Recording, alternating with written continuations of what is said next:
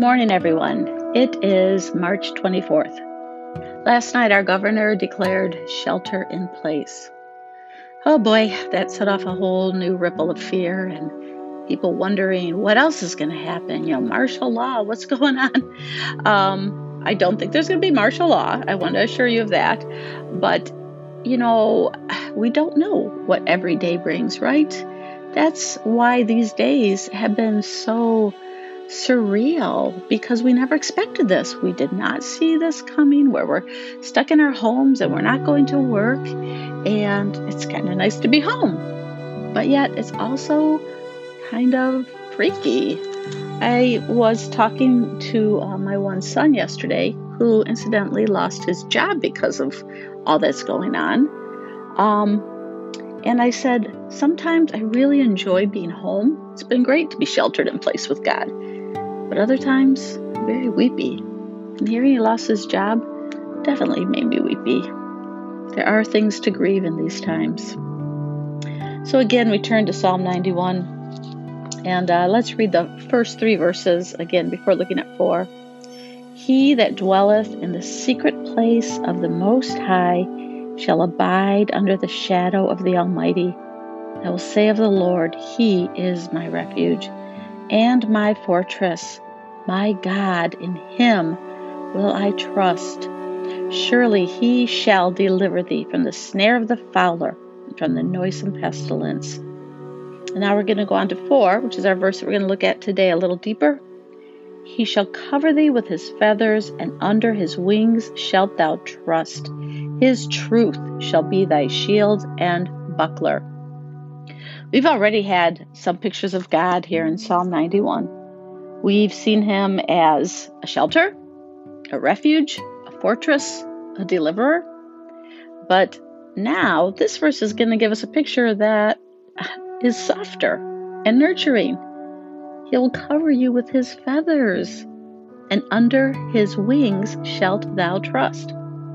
Okay, I've never been under wings, but I'm assuming it's soft and it's all downy. It's a place where you'd be close to the heart of the parent bird. It's not, like a distant thing, like, y'all can sleep in my tent out back tonight to get out of the rain. No, it's a parent thing.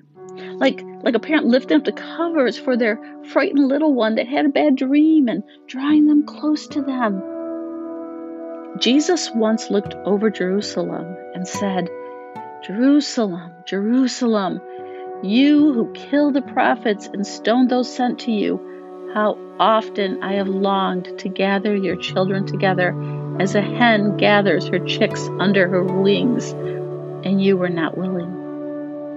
Can't you just feel the depth of love and longing in Jesus' voice? We often forget this nurturing side of God. He sees his chicks scrambling all over the place, chirping, the sky is falling, the sky is falling. And although He calls to us, we just keep running. Instead of zipping all over the place, wouldn't it be nicer to stop and hide in the mighty wings of the Lord, where we can hear His very heartbeat? It is interesting to note that mother hens have been found in fields after fire races through, and there beneath their dead bodies are their perfectly healthy, chirping chips. She gave her life to save them. And that is a great picture of Jesus.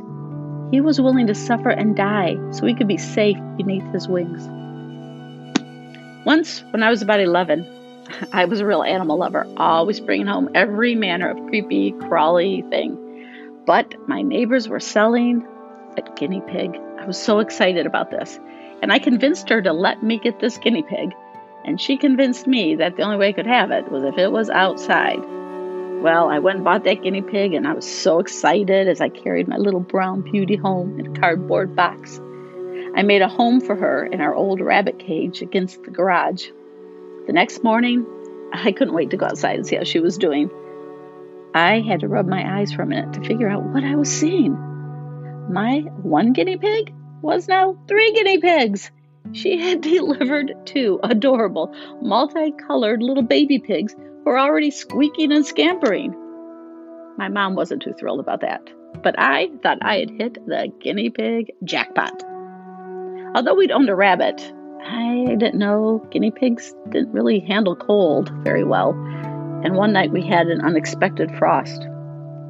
That morning when I ran outside to check on my guinea pig, the mother was cold and dead. Man, my heart broke. But what was really sad is I couldn't find the babies. They were nowhere to be seen. I actually wondered, did someone kill the baby and the mother and steal the babies? Man, now my heart was triple broke. So I carefully, got a bag and I lifted my beloved guinea pig from the cage. And as I lifted her, the two tiny ones ran out, squealing the high-pitched squeal only a guinea pig baby can make.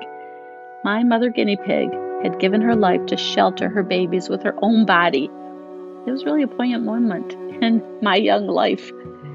And this is the Father's heart and why he compares himself to that mother hen. Greater love has no man than this, that he laid down his life.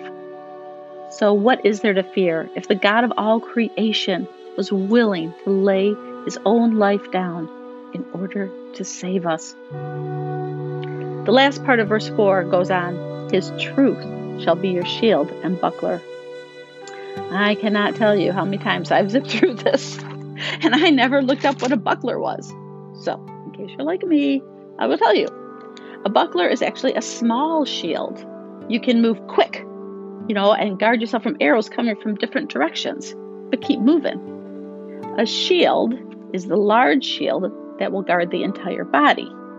Roman soldiers would lock these together and form a long wall as they advanced.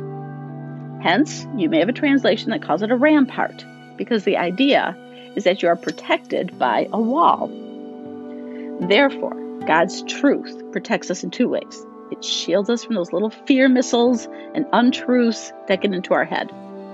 It also surrounds us in big ways from things like armies, pestilence. How can God's word be this buckler and shield? We've already covered Psalm 91, verses 1 through 3. And if you're memorizing it, rehashing, and meditating on it, these truths will go deep into your soul and they will guard your heart.